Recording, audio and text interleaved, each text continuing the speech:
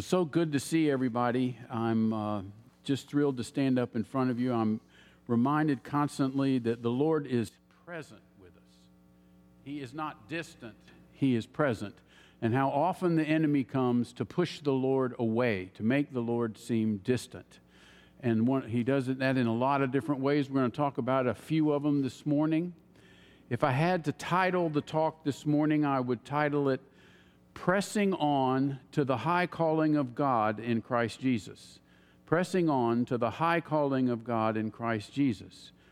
And I'd like to start by reading Philippians 3, 8 through 14, which is, I think, verses many of us are familiar with, where Paul says, "More than that, I count all things to be loss, in view of the surpassing value of knowing Christ Jesus my Lord, for whom I have suffered the loss of all things, and I count them mere rubbish, so that I may gain Christ, and may be found in him, not having a righteousness of my own derived from the law, but that which is through faith in Christ, the righteousness which comes from God on the basis of faith, that I may know him, and the power of his resurrection, and the fellowship of his sufferings, being conformed to his death, if somehow I might attain to the resurrection from the dead.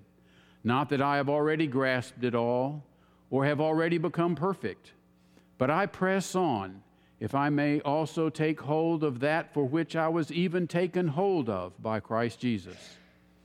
Brothers and sisters, I do not regard myself as having taken hold of it yet, but one thing I do, forgetting what lies behind and reaching forward to what lies ahead, I press on towards the goal for the prize of the upward call of God in Christ Jesus." When Paul shared these words, he was talking to a church that already were believers. This wasn't a call to people to say, you don't know God, you need to know God. This was instruction to people who already knew God. And he said, I want you to know how I rank things in my existence. And he had a very interesting ranking, because he says, I have a ranking where everything else is loss, and then there's Jesus. He said, I count all this other stuff as loss, and then there's Jesus.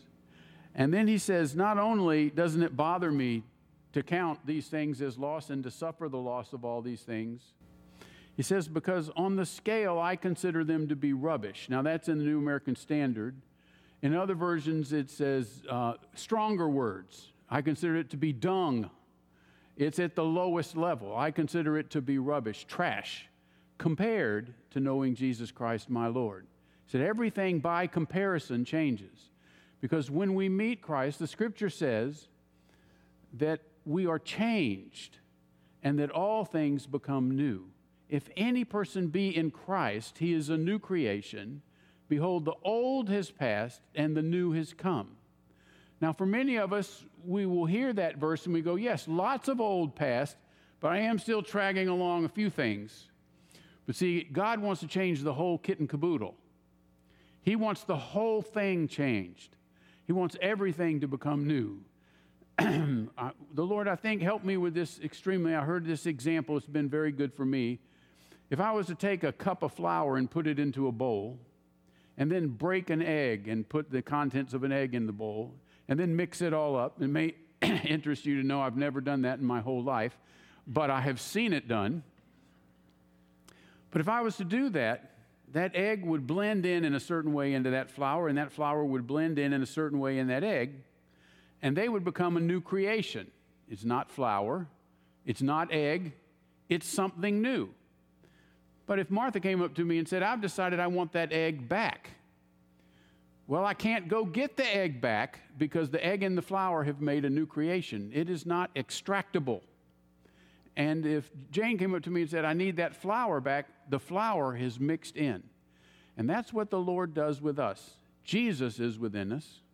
We're within us, but we're mixed together in a heavenly way to make a new creation. And that's why it says in 1 Corinthians, if any man is in Christ, he is one spirit with him.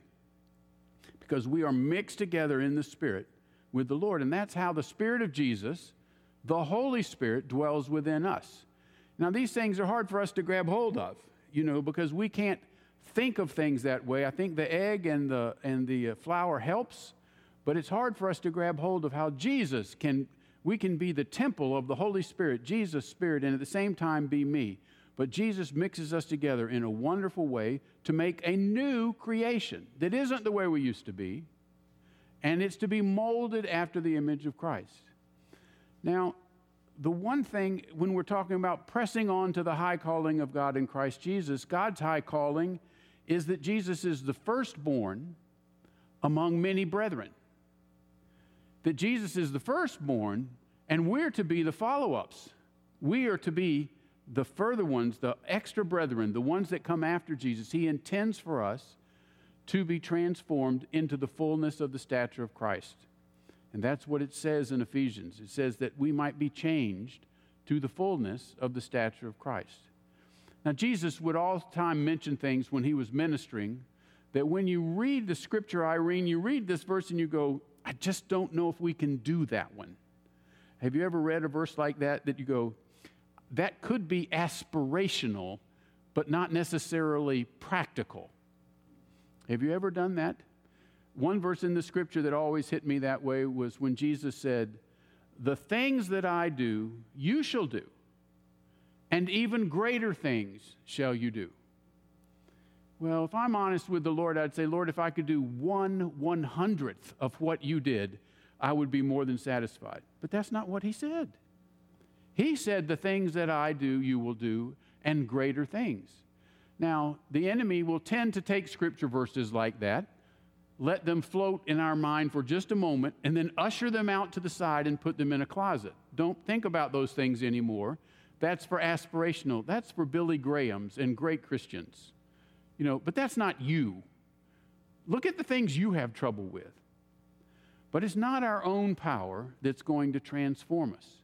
Philippians 1:6 says that he who began the good work in you will continue it until the day of Jesus Christ. Jesus is the one who began the good work, and Jesus is the one who continues it. But we have got to give him free rein. We have got to give him free access. And every time Jesus talked to people, he would say things like, but you will not come unto me. When he was in Revelations 3 talking to the Christians, he said, behold, I stand at the door and knock. If you will open the door, I will come in. Now notice Jesus didn't say, if you open the door, I'll consider coming in. All you have to do is open the door and he will come in. And that message was to Christians, not to non-Christians. It was to the church at Laodicea, who were Christians. And he said, if you open up, then I will come in. So the Lord is constantly working with us so that we open up more, so that Jesus can come into all the things in our life, so that we'll be transformed into his image. And the scripture says that by actually beholding his glory, in 1 Corinthians it says, just by beholding his glory, we are transformed into his image, just by beholding him. One of my great memories of Corvilla in the past was that we went through 3 or 4 days of worshiping and singing and everything, and I remember leaving Corvilla saying, I am clean. I am clean from head to toe. I feel clean. I feel spiritually washed. I feel like all the junk is gone, and I want to stay feeling clean like this. It's just a wonderful thing as you are beholding the glory of the Lord, as you worship him, as you enter into his presence, it changes you. The scripture says it changes you from one degree of glory to the next, and it changes each one of us. So I look at me and go, well, Jim, you know all that. Why do you have such trouble letting Jesus come and have free reign in your life? Well, it turns out that there's an enemy roaming around here. And the enemy is not inactive, he is active. Helen and I saw a documentary on Corrie ten Boom 10 days ago or so. And Corrie ten Boom was a fabulous Christian that was in Holland during World War II. And her family would put Jews in a particular little room they had. They called it the hiding place. And they would keep Jews so that the Nazis couldn't kill them. But the Nazis caught them. And they sent her to concentration camp. And she has a great story. I'm not going to go through everything. But the Lord really moved in her life. But she had a short little poem or saying that she came up with. It really resonated with me. And what it said was, look at the world and be distressed. Look inside and be depressed. Look at Jesus and be at rest. And that was a woman who knew the Lord. But the enemy is constantly hitting us on multiple fronts like that. We have a war in Ukraine going on. Well, what happens in your life? Unfortunately, Helen has the CNN notification on her phone activated. And that means when anything breaks on the news, it's, you know, and you go, well, what is this? We are inundated with news and events and things to occupy our mind that tell us that the world is in distress. I personally think I would have had a rough time in World War II. I probably would have gotten up every morning and looked at the map that they published and said, where are the lines? Are we doing good? Are we doing bad? And we put a heavy focus then on the things that are going on in the world. Now, we're to be in this world, but not of this world. And it's very important that we allow the Lord to lift us from that and not for our minds and our thoughts and our hopes and our dreams to be caught in the circumstances of the world. We're to be lights to the world to help change the world, but not be drawn down and be distressed by the world. And then if we look inside at our own abilities, we're all honest, we look inside, we're very aware of our frailties. We're very aware of the things that we don't do well. I just can't tell you, it's really uncanny, but before any time we have equipping of the saints, I just know the day or the day and a half before that the enemy is going to plant himself in my mind saying, well, look about this, and what about this, and what about this? And last night I felt like I had all the things I wanted to say put together, and I went upstairs to this happens to me often, I'll go upstairs and say, well, I just want to polish a few things, and 2.5 hours later I walk out of the room because different things come in. Now the Lord promises He'll get things there in time at the right place. He knows how to do that. But a lot of times He doesn't give us everything until the last notice. Corrie ten Boom had another story about her father where she said, her father told her and said, when do I give you the ticket to get onto the train? She was a young girl then, about 8 or 9 or 10. And her father said, and she said to her father, you give it to me right before I get on the train. And often our Heavenly Father does that too.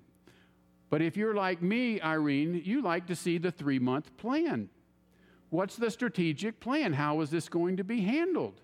What happens if this doesn't work? What's our fallback? And who's going to be responsible for our fallback? And was this person trustworthy last time when they were responsible? And how is this going to happen? Don't we need to call them up again the morning of and make sure they understand everything is on their shoulders?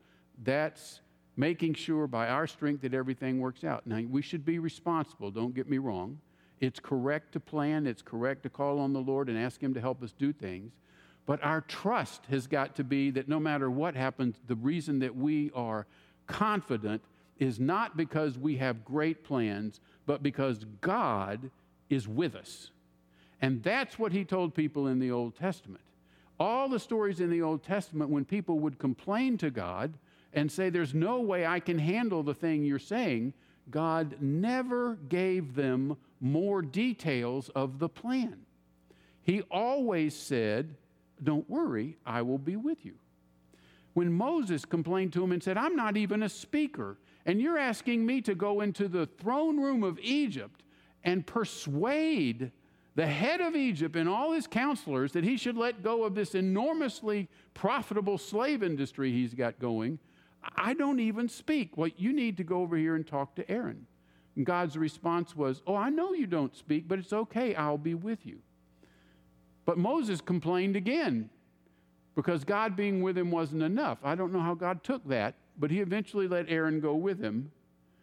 But it is an amazing thing how our mind is so set in this world, and we have got to get our mind set above where Christ is. And it's not the natural thing that happens.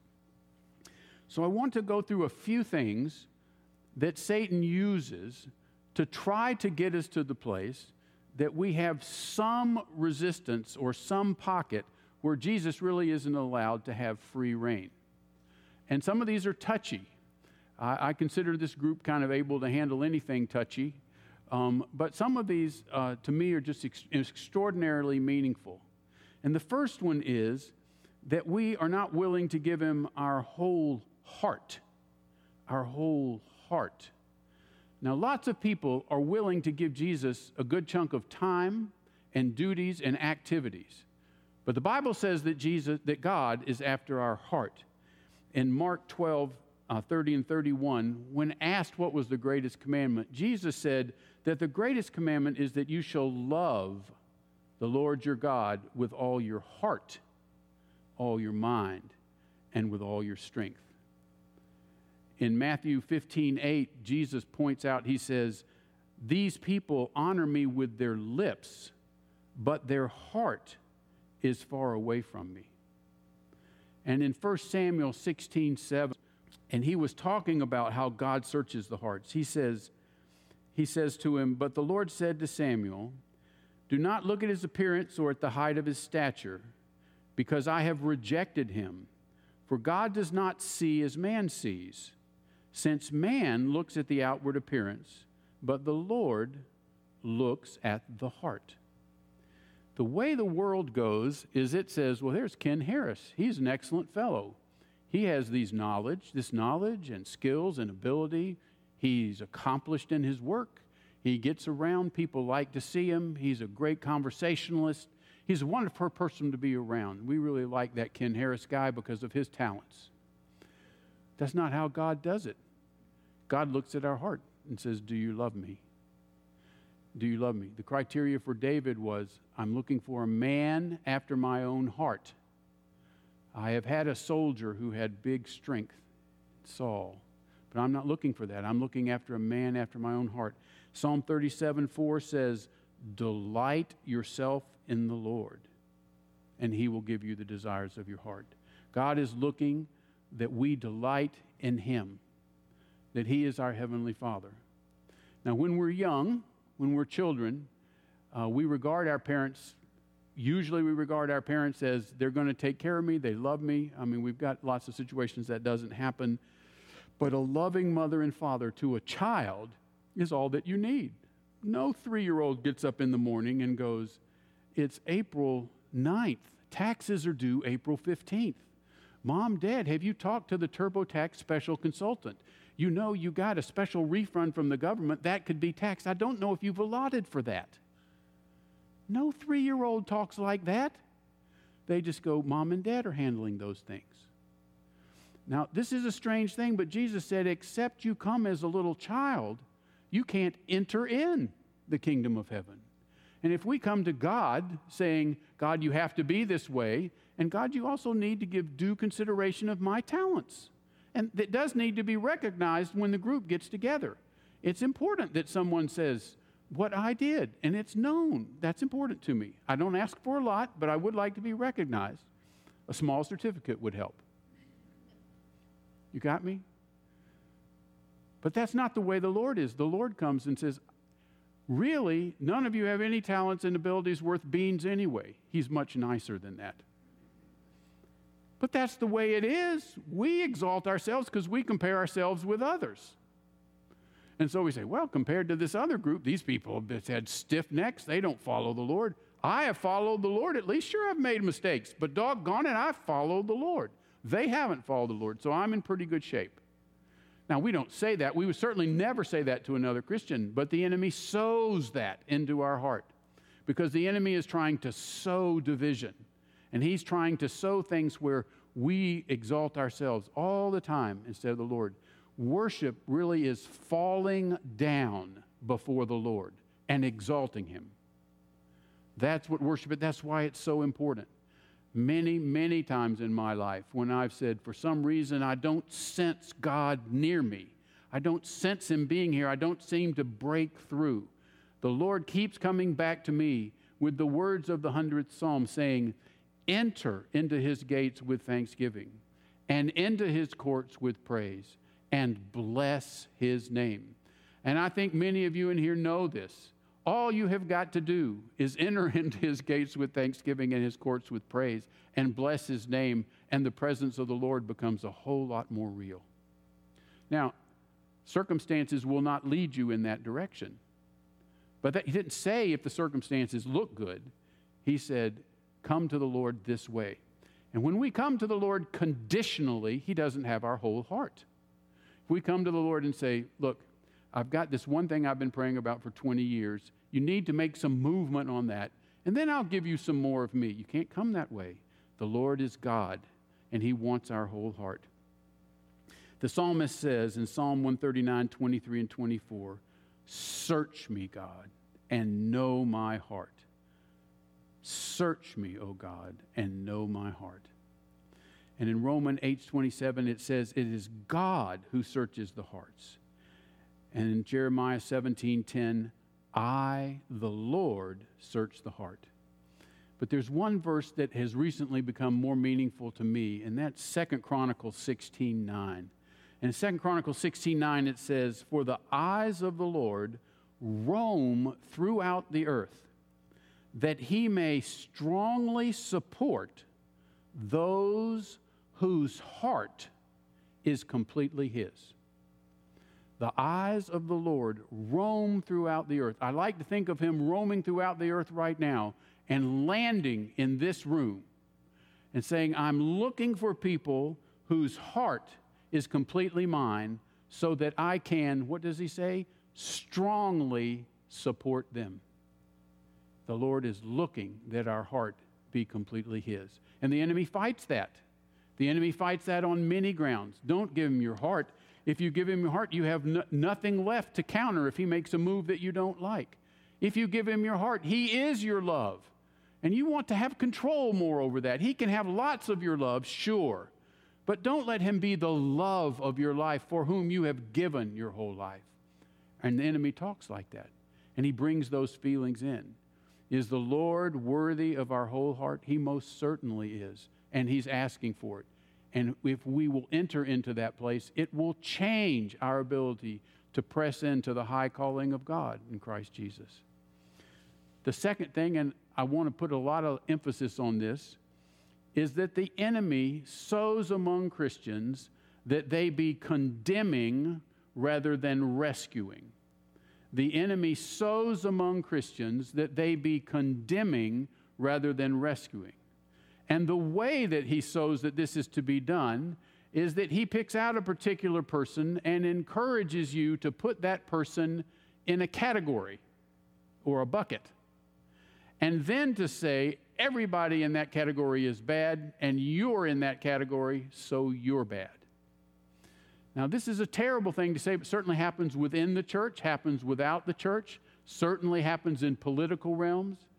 You know, I mentioned I would have a hard time if I was in World War II. If you had told me in World War II I should be spending 4 years praying for the salvation of Adolf Hitler, to be honest with you, I think I could have prayed 10 minutes and that would be it. I just didn't have it. I just don't have it. And when I know the Lord has touched my heart to pray for Putin. Now, I hate to say and confess to you, but I have done an obligatory prayer for Putin.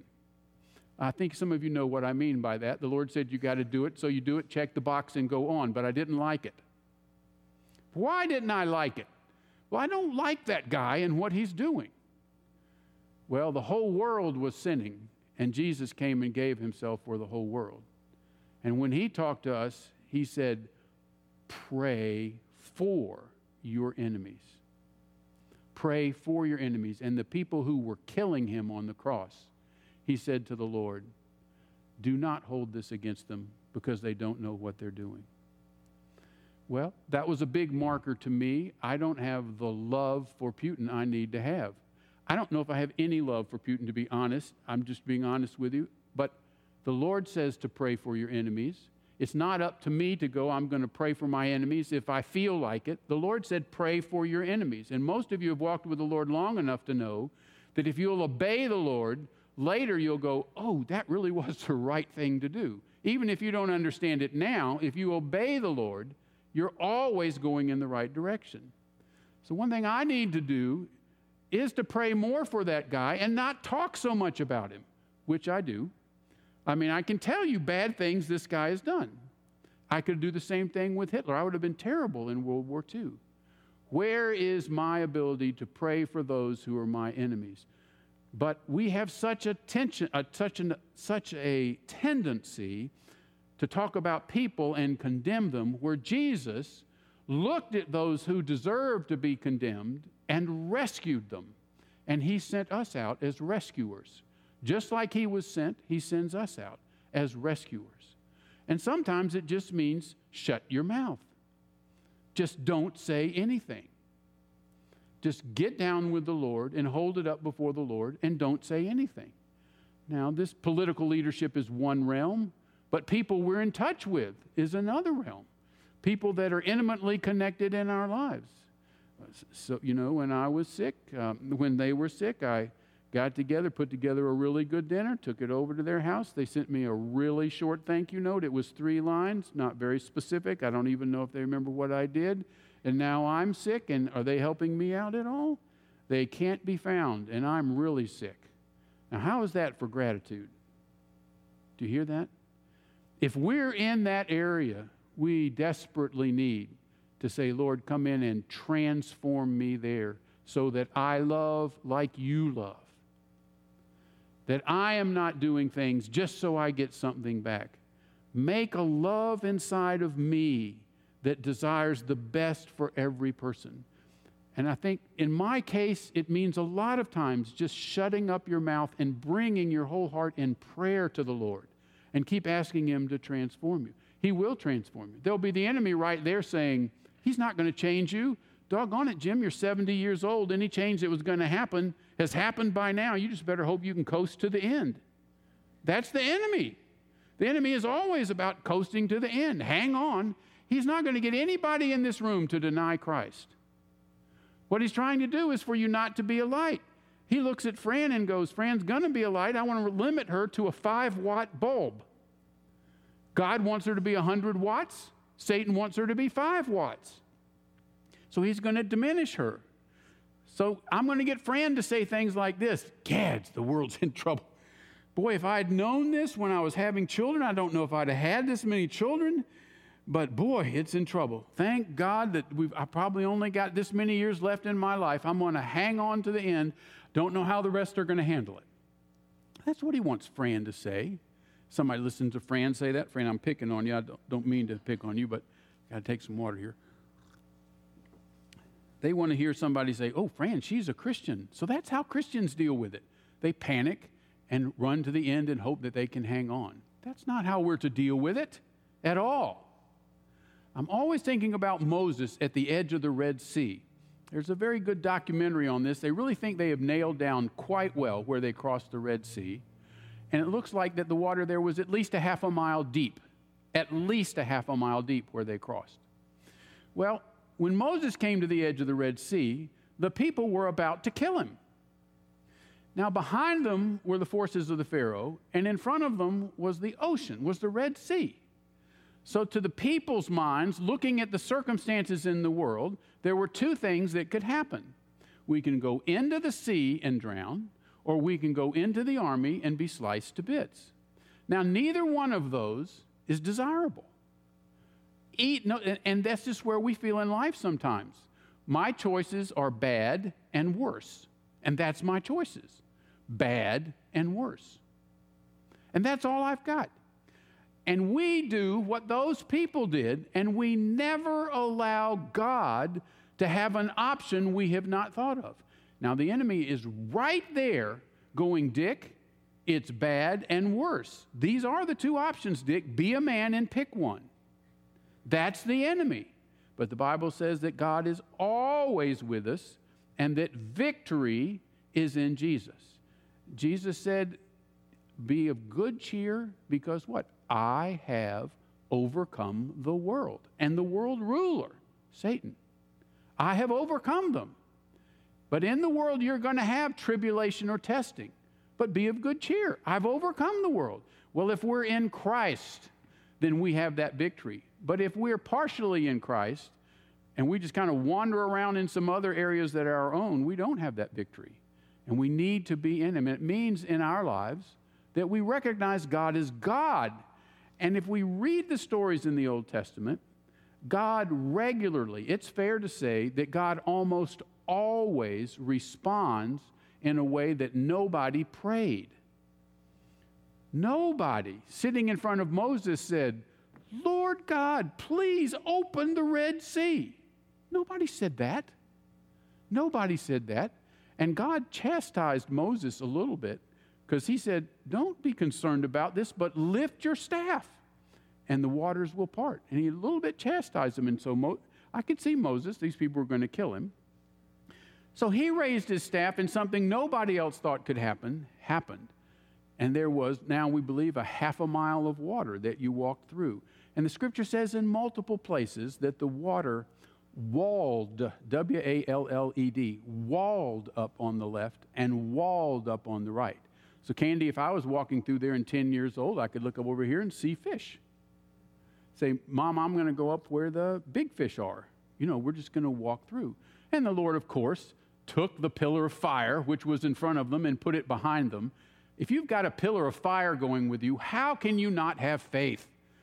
I hate to say this, but I even think I could have had faith if we had a pillar of fire going with us. Maybe not. But anyway, they had a pillar of fire. God didn't just leave them out there looking at dirt. And when they traveled in the wilderness, what did he do? He had a rock that followed them that issued water. And in 1 Corinthians 10, it says, and that rock was Christ who followed them. What about getting up in the morning and saying, Mom, today I'm going to walk next to the rock? Because it issues water. They just had a rock that followed them, and it issued water. A portable water fountain, a giant water fountain going through the wilderness. That'll stir up your faith. And every morning manna was on the ground. From where? From I don't know where, but it gets delivered. God did things to stir up their faith. But one of the things that we end up doing is that we get outside of the Lord. And we look at options and we blame people. And we end up saying the bad things in my life are due to somebody. There's a saying where I work that lack of preparation on your part does not justify an emergency on my part. I know you've heard something like that. I'll get some things on my desk that should have a 3-week turnaround, but somebody was really slow getting it to me, and I have 2 days to get it done. Warm feelings do not spring from my heart at that moment. Now, warm feelings should spring from my heart. I should be praying for that person, but I'm not.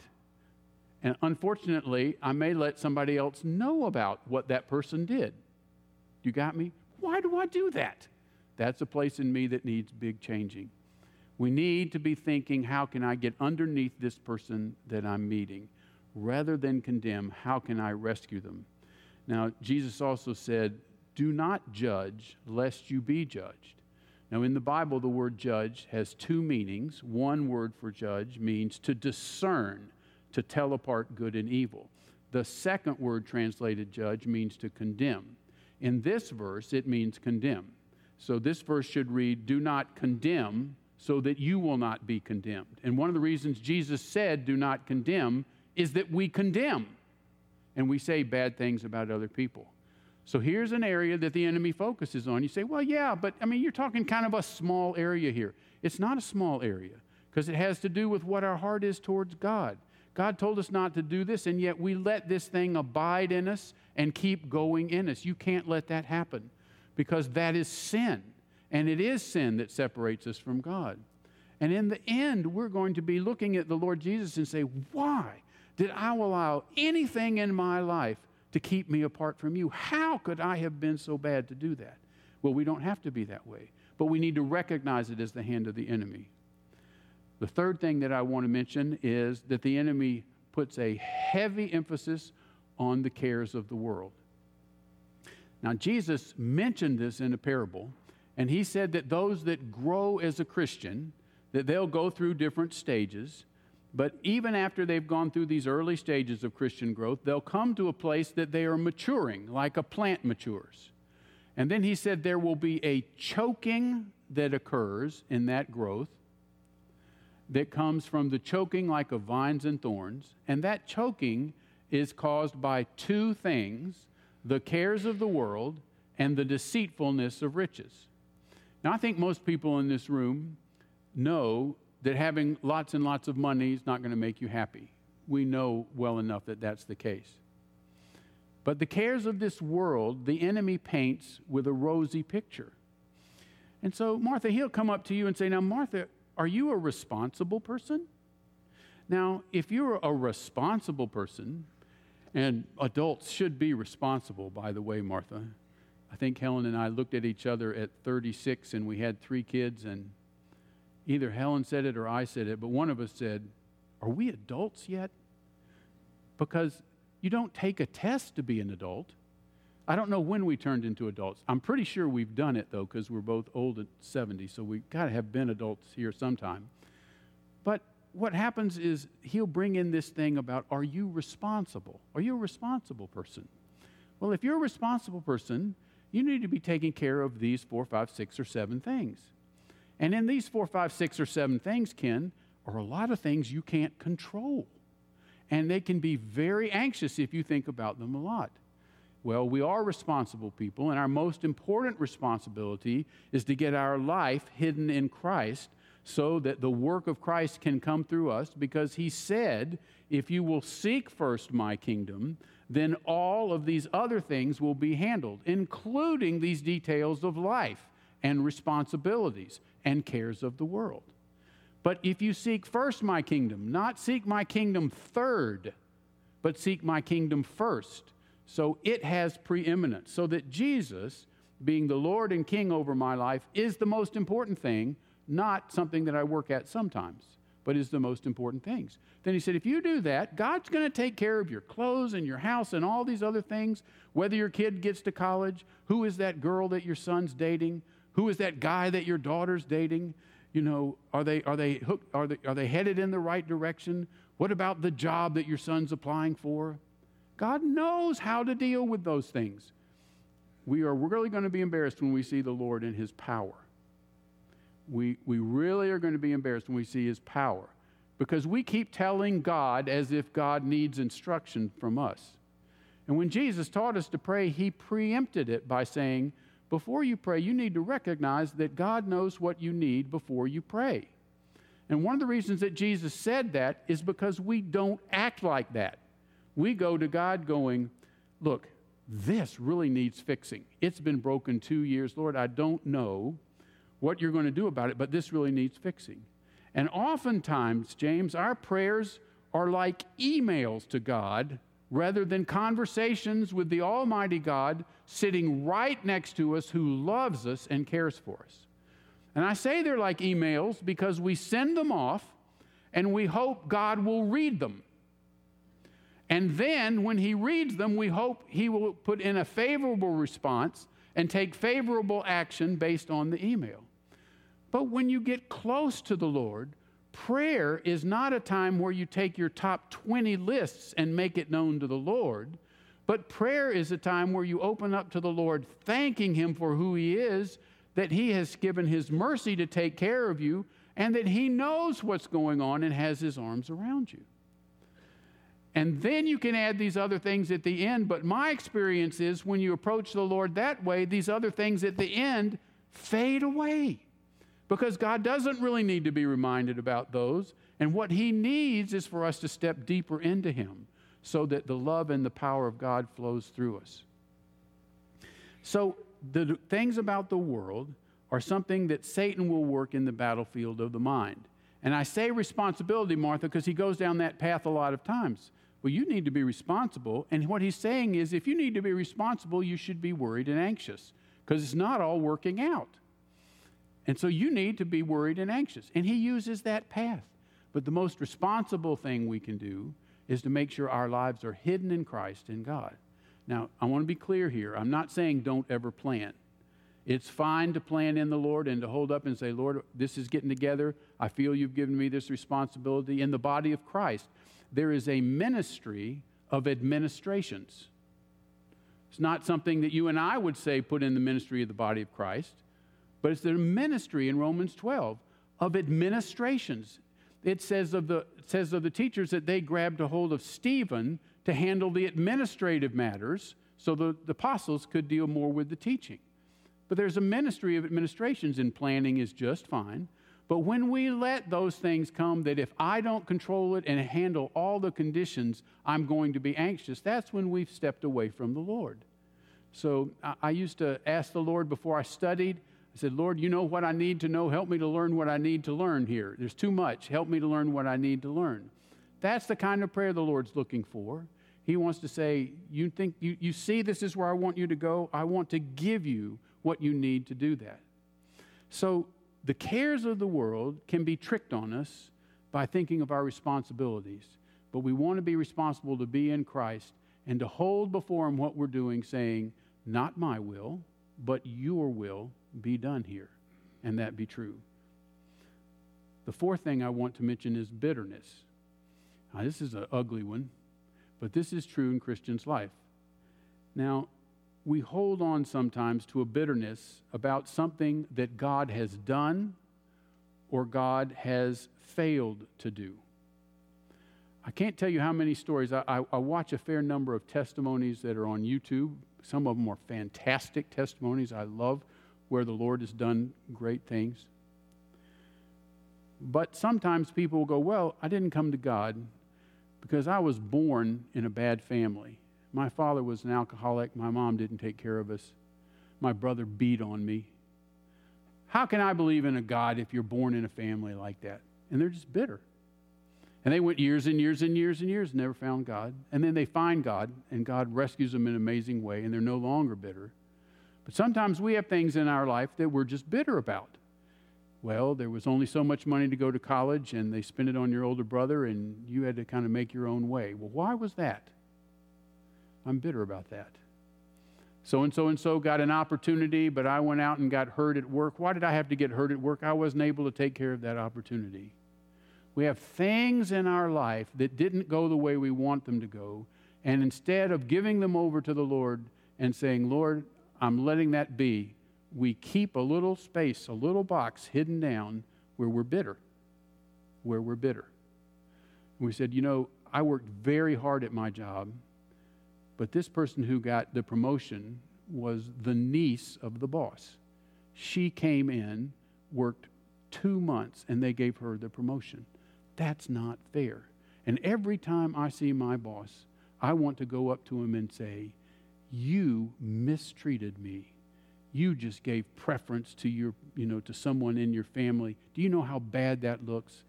And we keep bitterness over here to the side.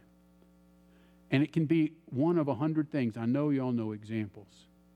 And lots of times it's fairly big things in life, that happen. Somebody comes up and says something about us that is really damaging and lying. And they influence a lot of people. And they never apologize their whole life. And they come up to you 20 years later like they're your best friend. And you feel like saying to them, you're not my best friend until you apologize for what you did in the 11th grade. Do you see?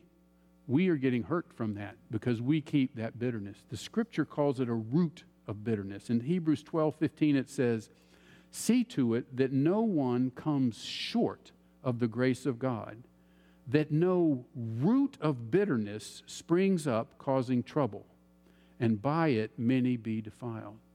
It's a root that just sticks in down there. Now, it's easy just to leave it down there, not mess with it, just have it there, visit it once or twice a year, put it back in the box, and then leave again. And that's what people do. You don't dwell on it days and days and days. You get too depressed. And sometimes can you look at it and go, I had to push through that, Lord. That needs to go on my good works list. I had to push through that. Even now, it's a bad burden on me, and I'm having to push through it. Remember that I pushed through this, Lord. We don't be that overt to the Lord, but that's the way we're thinking inside. This was a tough cross. Not very many people had to bear this cross. I had to bear this cross. Take note of this, Lord. But what the Lord is saying, don't let there be a root of bitterness. Take where you've got a root of bitterness and pick it up and throw it out. John went through this thing with cancer. I just can't tell you how many times I would talk with the Lord and say, and John can multiply this by 10, and Susan may multiply this by 20, but I would talk with the Lord and say, look, he's had it 6 months. Whatever you're teaching him, I think he's got it. Okay, notice how I default to you're teaching him something, you see, because that's kind of one of my explanations. How much ever suffering you wanted John to do so his next door neighbor could see that he had faith in situations that weren't favorable, they've seen it. It's 6 months. 6 months is enough. Now it's time for John to get healed and for these things to come back. And I would listen for the Lord and listen for the Lord. And Candy, I heard nothing. Nothing. I heard nothing. I'd go back and pray about it again. I hear nothing. To this day, I've heard nothing. Now, John, fortunately, had several words from the Lord along the way and had a good vision and some things like that. Nonetheless, it's a hard road to walk. But do you see how I judge everything about my perceptions and by what I see going on? Well, if you want to impress that next one, whatever you wanted to do, 6 months is enough. Who am I to tell God that? I don't know what's going on. But that's how I pray. Now, sometimes I say to the Lord, this may be a stupid prayer. Now, he's so friendly and gracious. He never comes back and says, it is a stupid prayer. But to be frank with you, later I can look back and go, that was a stupid prayer. You know, because it's limited in understanding. And we do that. So rather than trust the Almighty God who says, I'm walking with you every day, we tend to say, okay, God, time for you to get some instructions because you've dropped the ball here. Do you see yourself telling God he's dropped the ball? God does not drop the ball. Now, 2 weeks ago when I was headed to the emergency room with this, ventricular rhythm that wasn't good, I was about 25 minutes, I think, traveling down there. Helen told me she was just praying her husband didn't die. I was her husband. She just didn't want me to die. I was just calling out to the Lord going, I don't have a grip on this. I can just tell you it's uncomfortable.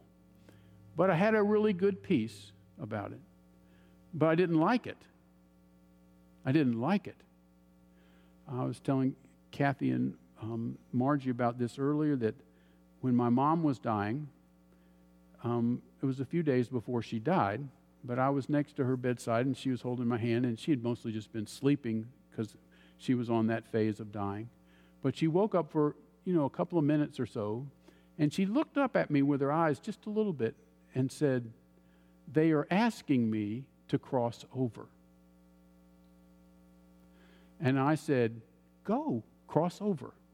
We're ready. All your kids are ready. Go ahead and cross over. And she put her head back. In about 10 seconds, she was back asleep.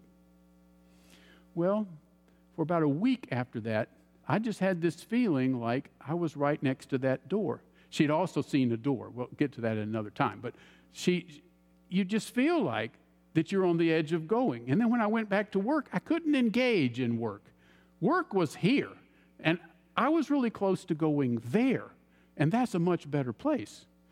And you had tasted of it a little bit. I don't know the spiritual thing on it. This was just my sense of things.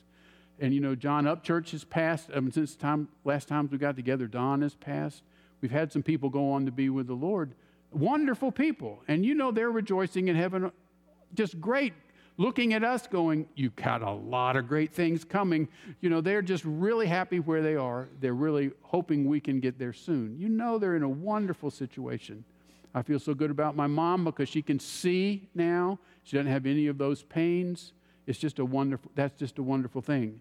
But when God is working within us and he's trying to get us to the place that we don't keep something that restricts his flow in our life, we'll do things like that. We'll keep something like bitterness around.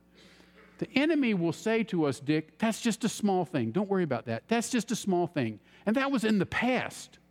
Good grief, that was 11th grade. I remember one guy when I was in the 6th grade who came up to me and said, I don't like you and I want to have a fight. I'm not going to tell you the guy's name. Some of you may know him. But he just said, I don't like you. He didn't tell you why he didn't like me.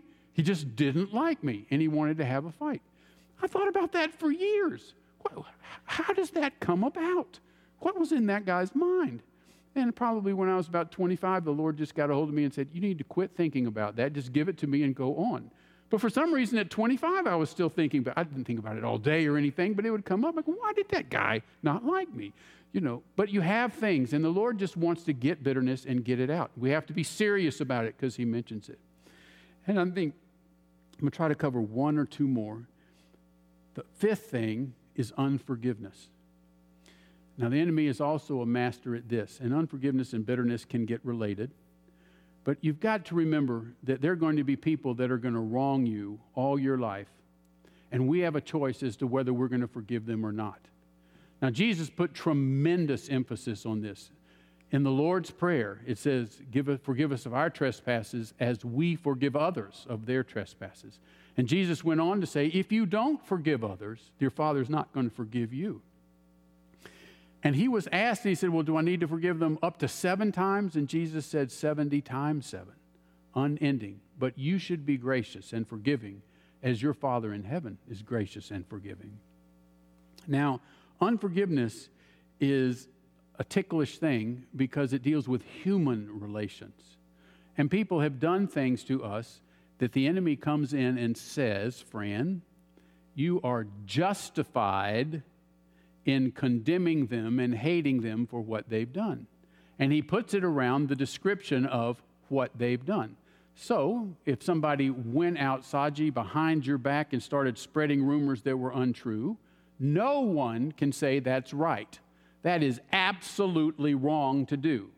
Lying and gossip lying behind your back is indefensible. And that's the way the enemy comes in. He comes in and says, look at Sarah Beth. Lying and gossip lying right behind your back. Horrible, horrible, horrible. She is horrible. Do you see? We have the act being horrible, and the enemy morphs it immediately to the person is horrible. That is a horrible person.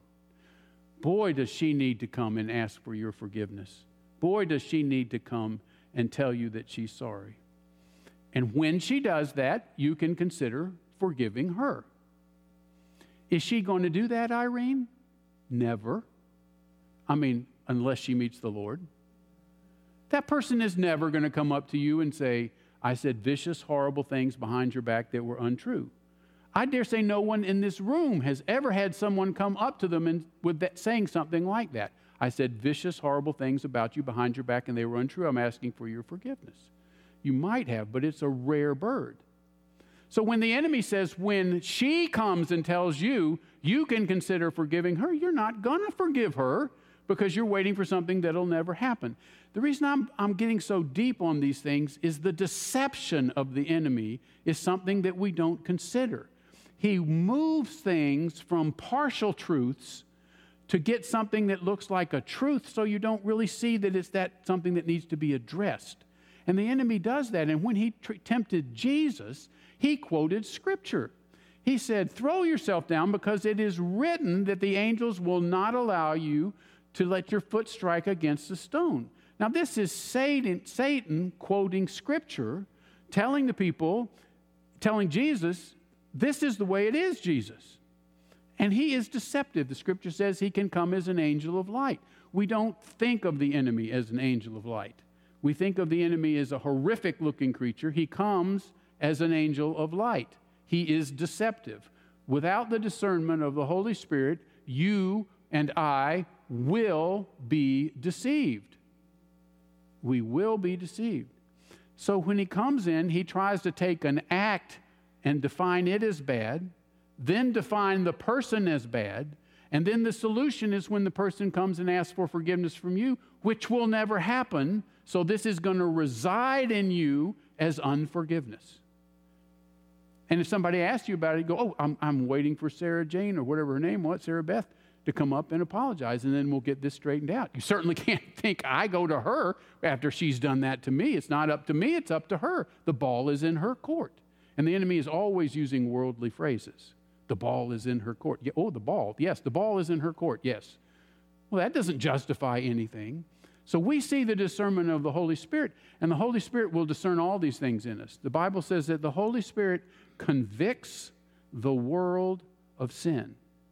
And he will convict us of sin. And when you allow the Lord to come inside of you, he'll find that place of unforgiveness. And he'll say, look at this. Oh, yeah, I'm waiting for Sarah Beth. She's going to come back and apologize, and we'll straighten that out. That's how that one's handled, Lord. No, you have unforgiveness sitting right here. And you say, yeah, but it's just a little unforgiveness. No, you can't have just a little of something like that. If we let sin abide, it separates us from God. You can't let little sins abide if you know they're sins, because the importance of them is that God says it shouldn't be there, not whether you judge it as a little sin or a big sin. So when you let a sin abide that you know God is talking to you about, you have refused God, who is saying, let this go. You don't rank it among other sins in your neighborhood. It's God said, don't let this be there. And therefore, since God Almighty said that, it's important to get it out. Now you say, well, good grief, Jim, if we took these first 5 things you mentioned and got all those things straightened out, we would be super Christians. Well, yes, you would. You'll be much closer to God than we are. And then those things that God said about you'll do the things I do and even greater things, those things will make sense because God will flow much better and can do things. But when we keep these other things around, it just stops God. It says, God, you're not the most important because you told me to get rid of it. I'm just going to hold back. Now, I'm actually going to stop on that because I'm trying not to talk too long on these things. But I do have some more to say, and we'll pick some of this up again next time. But I want to mention this, that the enemy is very concerned about believers who have moved on in following Jesus, being conformed to the image of Christ and being a light to the world like Jesus was a light. He is very concerned about that. There was one guy that gave his testimony, and he was actually a member of a satanic church. And he described all the things that he did in his satanic church before he met Jesus. And his assignment from that satanic church was to run the Sunday school program in a very large, multi-thousand person church. That was his assignment. And he went and took that position, and everybody was grateful because he would take that position. And what he did was he had the whole Sunday school program talking about virtues and Christian virtues and helping other people and doing these things, and kept the name of Jesus out of the Sunday school program. And that was his assignment. And he talked about after he became a Christian how he went back and apologized to all those people and told them everything he did. And that's terrible. But you've got to recognize the enemy, that's what kind of thing that he is after.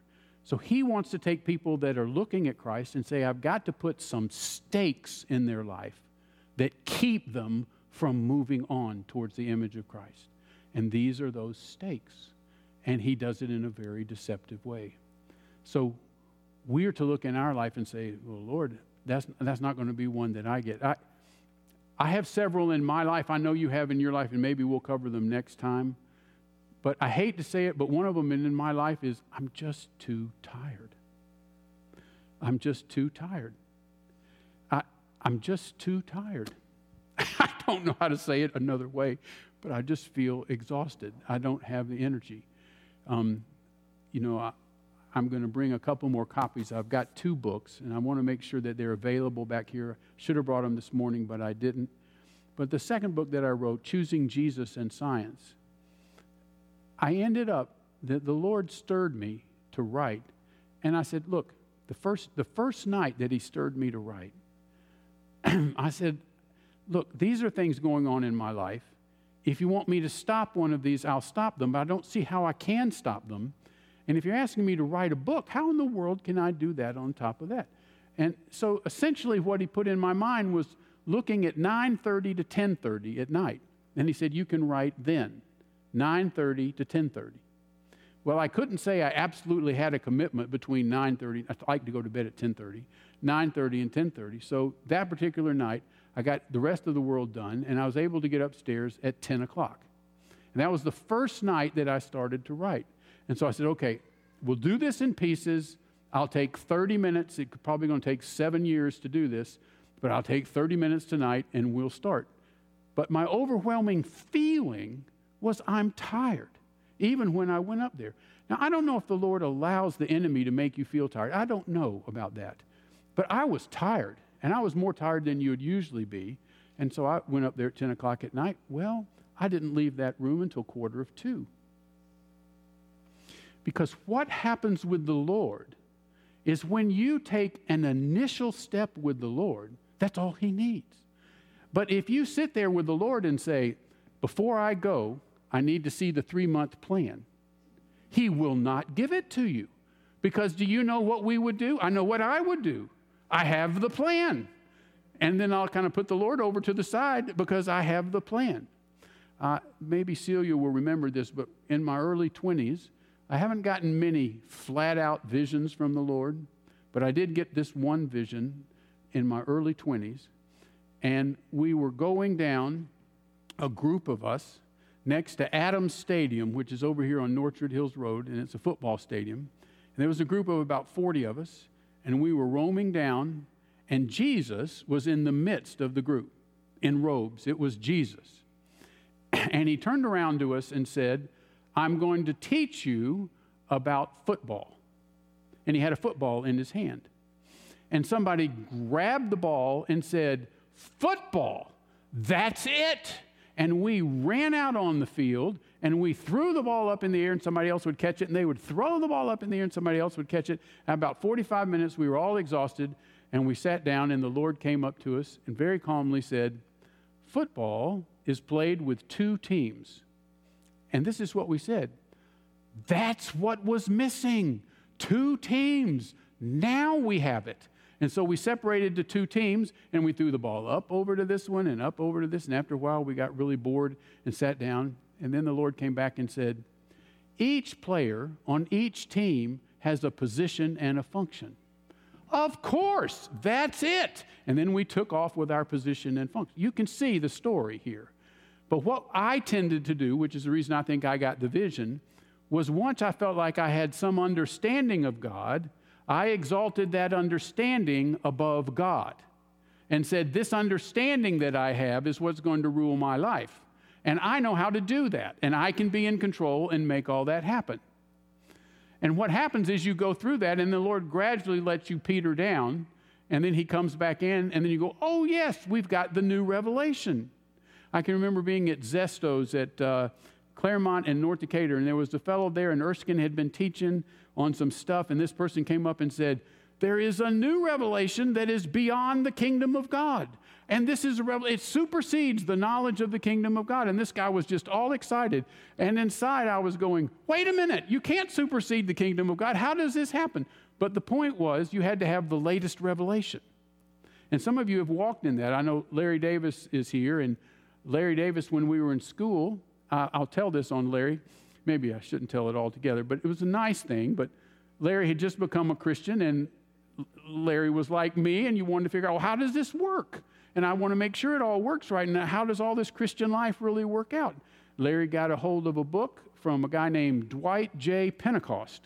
Had a good name. Dwight J. Pentecost. And the name of the book was Things to Come. And of course, if you read the Bible, there's some things you think you can understand. You get to Revelation, you go, I don't get it. I don't know what all these things are. You get into Daniel, you're going, wait a second, there's a lot of stuff here. Ezekiel is a little tough. And so, but when you get into Revelation, you've got, and everybody, as you all know, wants to say, is it pre-tribulation rapture? Is it this? When is Jesus coming back doing this? Well, Dwight J. Pentecost had laid the whole thing out in his book. And Larry took notes. He had copious notes. I'm going to say he had 40 to 50 pages of notes, personal notes that went through that thing and outlined, this happens before then, this happens before then, this happens before then. And he got to the end of that whole thing, and he was coming before the Lord in a meeting and praying, and he stood up and he goes, I don't know how to say this. The Lord is asking me to throw my notebook away. Because what we want to do is to grab a certain understanding, control that understanding, and control our life. And God is asking us as a child to put our hand into his hand and walk with him every day. Now, if you 2 years ago had been told everything that was going to happen to you in the next 2 years, would you have believed it? Almost everybody in this room would have panicked. if they could see it. And if you could see the next 2 years, you would panic too. But God's going to take us through day by day. And that's the way we're to walk with Him, not to get a revelation and then tell God how He's deviating from the understanding of His revelation, which is what we tend to do, which is what I tend to do. I'm not going to put this on other people. This is what I tend to do. Okay, so we can't put understanding up above Him like that. So God is trying to move in our lives then and to make us to be something we can't conceive we could be, much less figure out how to get there. I cannot conceive how I can be the fullness of the stature of Christ. I cannot conceive how I can do greater things than Jesus did. And yet the Lord has the ability to change me and make that way. So we are pursuing the high calling of God in Christ Jesus. These are things that hold us back. Let's not let them hold us back. Let it be that when people come near us, and certainly near this fellowship, that they so sense God that they're on their knees in the presence of the Lord. Let's bow our heads. Lord Jesus, we talk often about things that are too wonderful for us. We talk about things that we don't know how to get there. We don't know how to change in our life. You're the only one who knows and can change us. We surrender ourselves to you to be changed. Where we have been less than pliable, make us pliable. When we have not been willing to be poured out as wine, make us willing to be poured out as wine upon the altar. Help break down resistance inside of us. And Lord, the tendencies and habits that we have that aren't good, put a check on those and let the Holy Spirit grab us when we're heading into a sinful place and let us show what is the love and character of Christ in every situation we have in life. I pray for everybody in this room, and especially, Lord, for this country and this world at this time, that your grace would be poured out in Jesus and that He would be exalted, that the world might be saved. In His precious name we pray. Amen.